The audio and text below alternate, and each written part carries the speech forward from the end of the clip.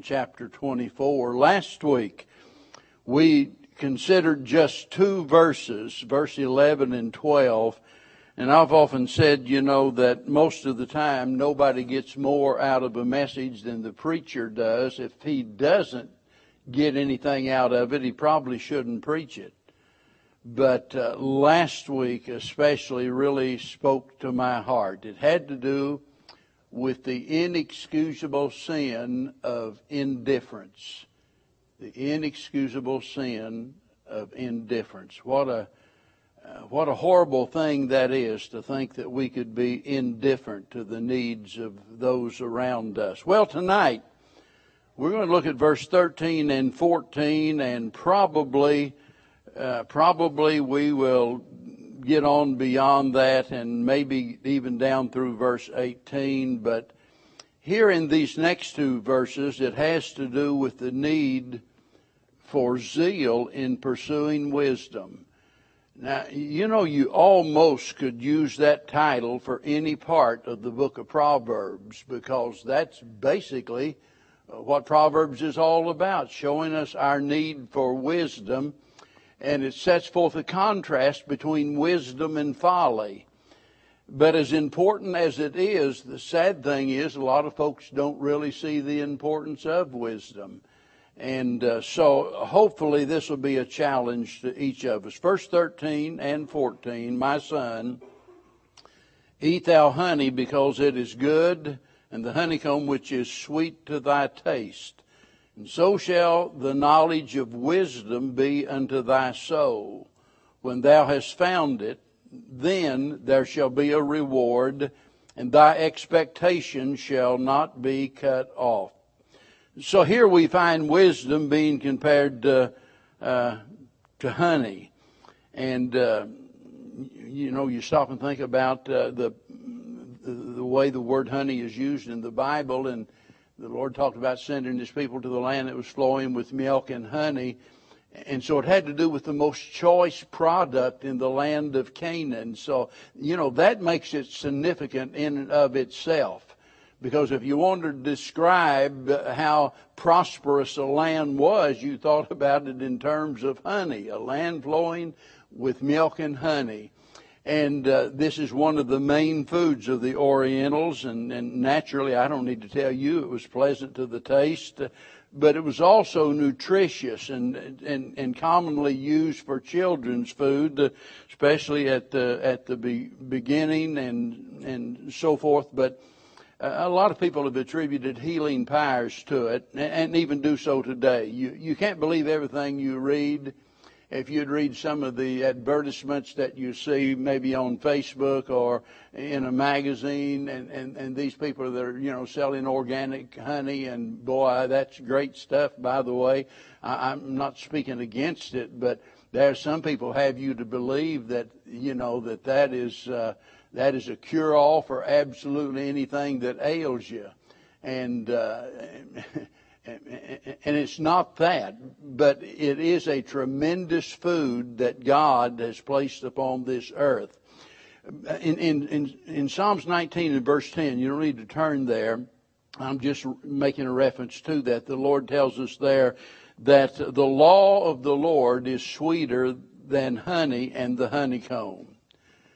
Now, you read that and you think to yourself, had that said the gospel is sweet, sweeter than the honeycomb, we'd all agree with that, isn't it? What a treasure we have in the gospel of the Lord Jesus Christ. I mean, there's absolutely nothing like that. But notice it said there that the law of the Lord is sweeter than honey and the honeycomb. I've got to tell you, and it uses the word judgments, the judgments of the Lord. And in that section, it uses several different words in reference to the Word of God. But I've got to tell you, I don't know many folks that attach that much importance or that great a value on the law. Most people, think about the Old Testament and so forth, and especially the law that we use as a covenant between God and Israel, and it's kind of like, oh yeah, well that's history. That's that's not really important today. But it actually is important today. The thing that makes the law so very important is because you don't know what to do with the gospel until you realize that you have violated the law. In other words, a person has to know they're a sinner before they'll ever get saved. And it's one thing to tell people, well, you want to go to heaven? Well, of course, everybody does. Nobody wants to go to hell. Well, all you got to do is just ask Jesus to come into your heart. And I'm telling you, you can persuade people to make a profession of faith when they've never comprehended the fact that I am a sinner in the sight of God, and only the sacrifice of Christ can suffice for my sins. So that makes the law of great importance. You think about God's Word as a whole, for example, and it often makes reference to that and how it profits us. Generally, when you think about the law and the judgments of God and the principles of God and so forth, you generally think about words of instruction. God's telling us what to do, or in some cases what not to do, but it's instruction. But there's also great inspiration in the Word of God, and we need inspiration sometimes more than we need instruction. Because there's some folks, that already know what to do, but they lack the inspiration to put it into practice, and we need both of those. And what the writer is telling us here is what honey is to the body, wisdom is to the soul. And I think the best way to describe it would be to say it is good, and it's good for you. It's good, and it's good for you. Whenever we first moved here, and I'd already learned about ponchos, because years ago in preaching in Garland, Texas, I had a couple of preacher friends from North Carolina, and I'd meet them there every year, and they wanted to go to ponchos every year. So instead of eating with all of the other preachers, we'd get away and go to ponchos.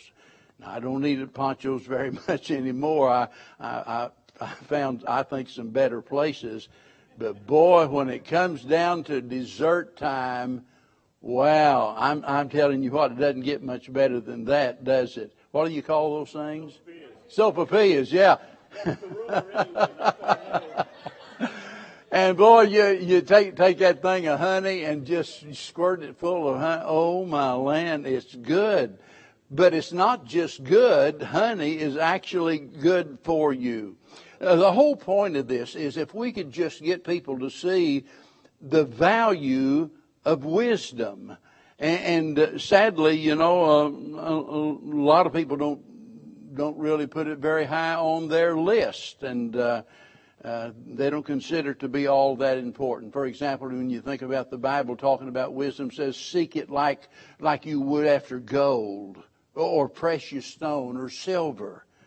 And I can almost bet you tonight that as soon as you came in, you were seated, and I said, okay, somewhere in the auditorium, taped to the bottom of one of the chairs here is $1,000, and whoever finds it first, they get it.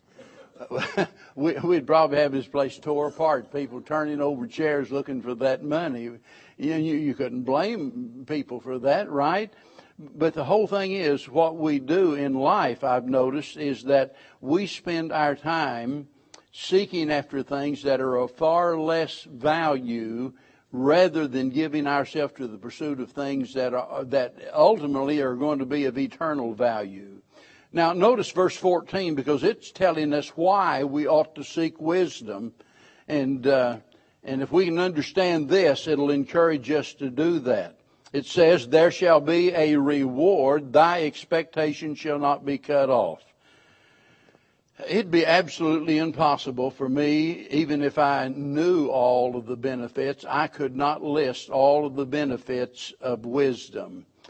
So, instead of trying to compile a list of all of the great benefits of gaining wisdom, maybe the best thing for us to do would be to compare the lives of those who have wisdom with the lives of those who don't. You look back over the years, and you know, and I was thinking tonight, and I asked Brother Scott if he knew a fellow by the name of Leonard Young. He was a dear friend of mine, and you know, everybody's known for something. But back then, years ago, you could ask nearly any preacher in Kentucky and in western part of Tennessee and so forth, who's the wisest preacher you know? And I think just about all of them said Leonard Young. That man has got more wisdom than anybody I ever met. And it'd be a wonderful thing if we were known for our wisdom. We put too much emphasis sometimes on things that are of far less importance than that. Somebody that can preach well, somebody that can sing well, somebody that can do this or they can do that. But what we really need is wisdom. And notice he says, for those that gain wisdom, there shall be a reward. And you look at the lives of those, compare the lives of those who have it with those who don't. And boy, it's really easy to see the need for it then. Amen. Because every one of you can think of somebody that you know that lacked wisdom and they made shipwreck out of their life. They had the same opportunities that you did. Maybe they had the same amount of education. Everything was there for them to be successful, and yet they ruined their life simply because they lacked wisdom. There is great reward in gaining wisdom, but notice he doesn't stop there. He says, and thy expectation shall not be cut off. That has to do with our hope, our expectation. It shall not be cut off. That's his way of saying, if you gain wisdom, you're not going to be disappointed. You're not going to have your hopes dashed to pieces. In other words, your hopes, your desires, your dreams will be brought to fruition as a result of wisdom. It's one thing to just sit back and hope things are going to turn out good. It's another thing to have the wisdom to know how to make things turn out good.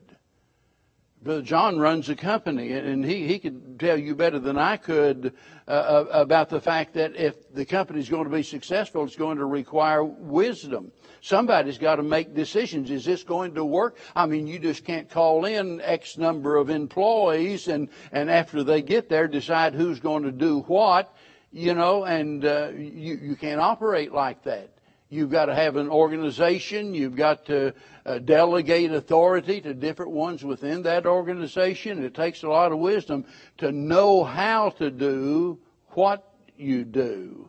That's what wisdom is all about.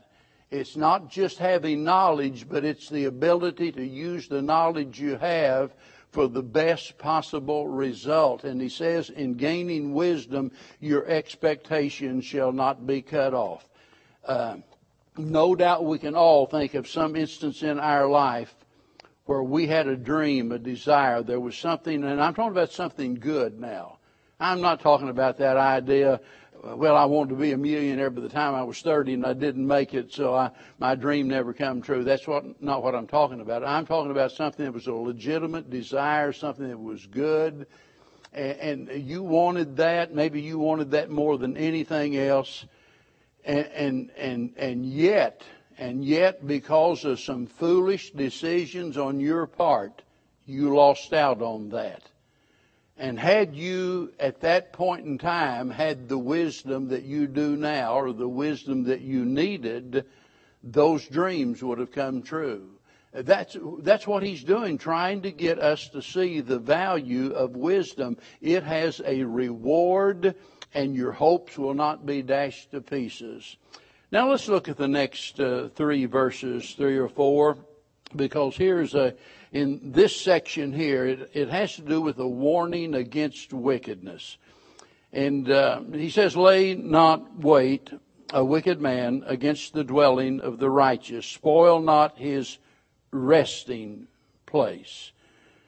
Now, history proves that there are a lot of people that hate those that are righteous. And this picture here is of someone that is lying in wait to surprise them and to rob them. But notice, here's to me the key.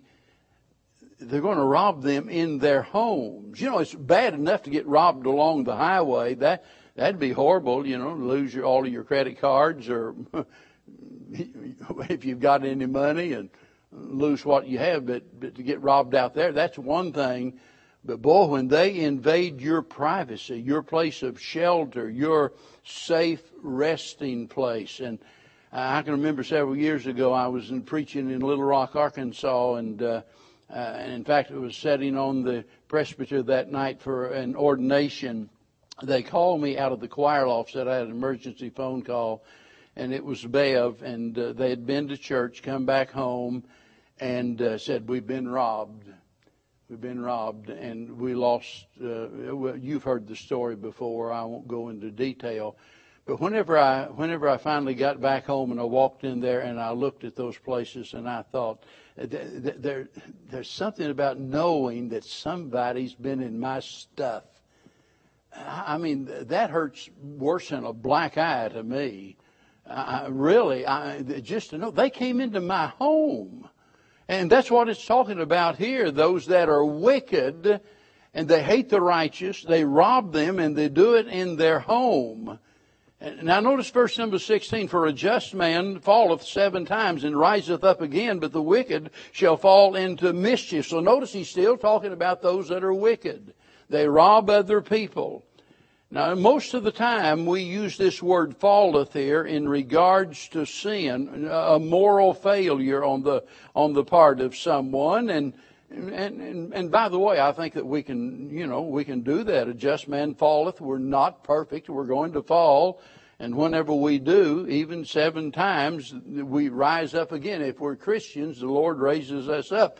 But keep this with the context. That's always important when you study your Bible. Stay with the context. Well, in the context there, I think it'd be more appropriate to think of it in the sense of a calamity. You've been robbed in your home by a wicked man. And whenever you take it in that sense, the point becomes this, that repeated bad experiences, falls, repeated bad experiences do not result in the total ruin of a just man. You know, God has a way of restoring the years that the locusts have eaten. God has a way of rewarding us when we do what is right. It is too personal for me to tell you the whole story about us being robbed there, and I can't do that. But believe you me, after I found out who all was involved in that, it could have literally eaten me up for the rest of my life. And it's real easy to say, you know, I've gotten over that. I'm not bitter anymore. Yeah, I've lied too. And you find out a year or 2 down the road, I'm still bitter about that. Now, the point I'm trying to make is that even though we lost those things, that first ring I ever bought, Bev, the ring Mom and Dad bought me, the railroad watch Dad got me, all of the different stuff like that. You know, I look at what I've got today. It's all right. I wasn't going to take any of that stuff to heaven anyway. You know, and boy, God has blessed me. I think that's what he's saying here. But keep in mind, that's not the case with the wicked. The just man falleth. He's taken advantage of. He gets hurt. He, suffered some injustice even 7 times over and over and over. It's happened to him, but it doesn't utterly destroy him. The Lord lifts him up and the Lord keeps him going. But let me tell you, that's not true of the wicked man. The wicked, notice, shall fall into mischief. Their wickedness prevents God from aiding them in their time of trouble, and ultimately it results in their ruin. Now, verse number 17, rejoice not when thine enemy falleth. Now, I don't know if you're making the connection or not. I hope you are between these verses. Verse 15 and verse 16 connects. Verse 16, verse 17 connects. He's just talked about the fall now. of the wicked person that would take advantage of you. Notice, rejoice not when thine enemy falleth, and let not thine heart be glad when he stumbleth, lest the Lord see it, and it displease him, and he turn away his wrath from him. Now, we need that warning because of the fact that we tend to delight in the downfall of our enemies. If you know me, you know that I have admitted it over and over and over, that all through my life I've not only had a problem with temper, but this attitude of, I'm going to get you before you get me. You hurt me or you hurt my loved ones, you're going to pay.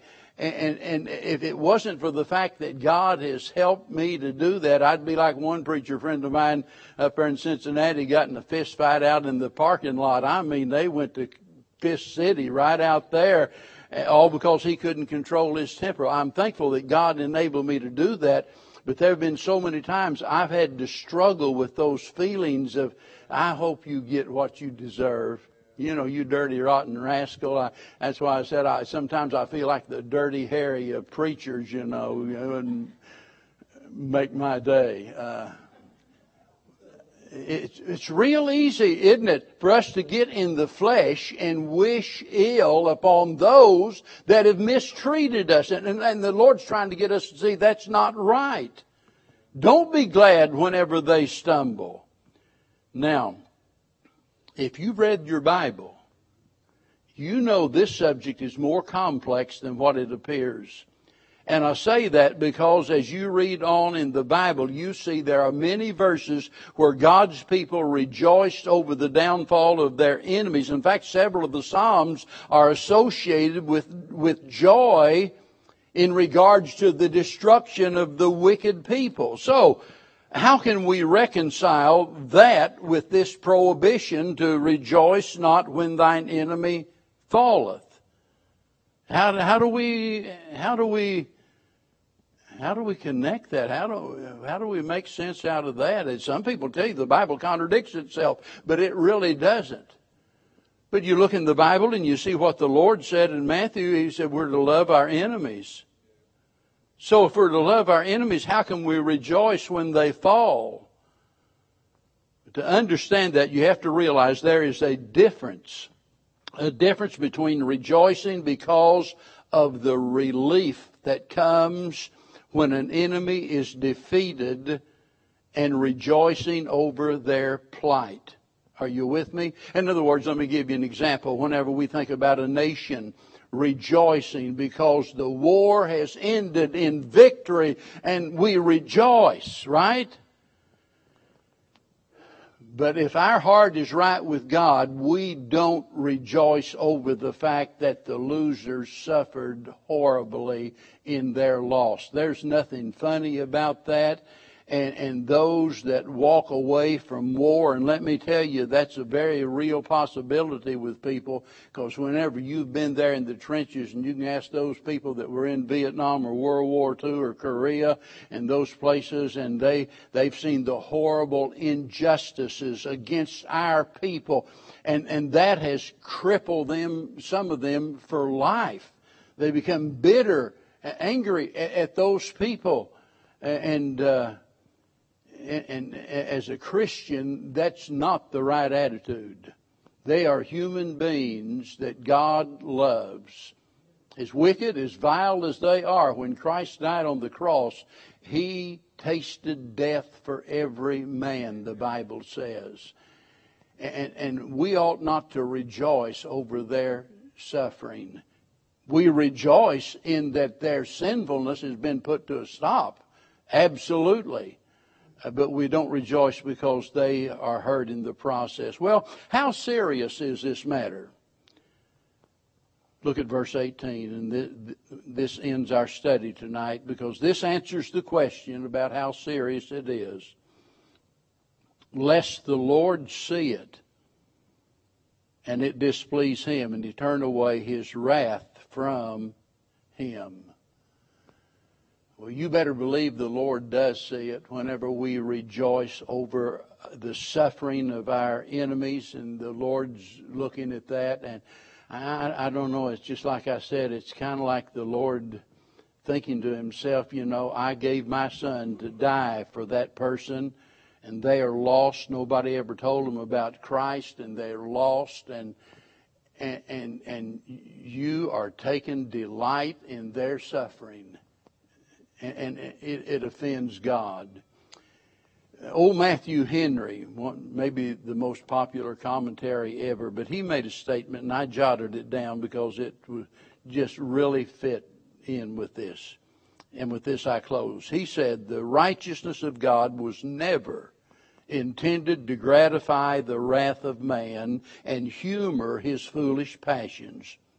Rather than seem to do that, he will adjourn the execution of his wrath. Nay, it is implied here in this verse that when he turns his wrath from him, he will turn it against thee, and the cup of trembling shall be put into thy hand. Now, let that sink in. Notice again what Solomon said, lest the Lord see it and it displease him. And what happens? And he turned away his wrath from him. He has been suffering, and God sees you rejoicing in his suffering, and the Lord stops what he's doing with that person, perhaps, and gives you a taste of your own medicine. God's not playing games. He's serious about that. We better be careful how we treat our friends and our enemies, because they all matter to God. Thank you so much for being here. Lord willing, next week we'll pick up in verse number 19, and we'll continue on in our journey. Any final word, announcement, or anything that maybe I've overlooked before we pack up and hit the road? Right, Brother John? Was that a record we had Sunday? No, it wasn't. No, we had 310 Sunday, but we had the year before we had 380 something or 390 something. It was almost 400 the year before. So we were down from that. But thank the Lord, had 2 saved and another come for baptism afterwards. So wow. Pray for the Awana clubs. They're over there meeting. Brother Kenneth and his class, of course, they're meeting. Pray for all of those teens and everybody involved there. All right, let's all stand together, and we're going to be dismissed with the word of prayer. Be sure and shake somebody's hand. Tell them you love them. Good to be here tonight. Brother Brock? Father, for giving us the opportunity to be back in your house, Lord. Thank you for all your wonderful blessings there, Lord, and for the word, dear Lord. Pray to Heavenly Father that we'll just open our hearts and our lives, dear Lord, and just use the word and just help us to grow closer to thee, dear Heavenly Father. Lord, now I pray that you just keep us safe, dear Heavenly Father, and just bring us safely back in thy home, Lord. We love you and we praise you. In Jesus' name, amen. Amen. Amen.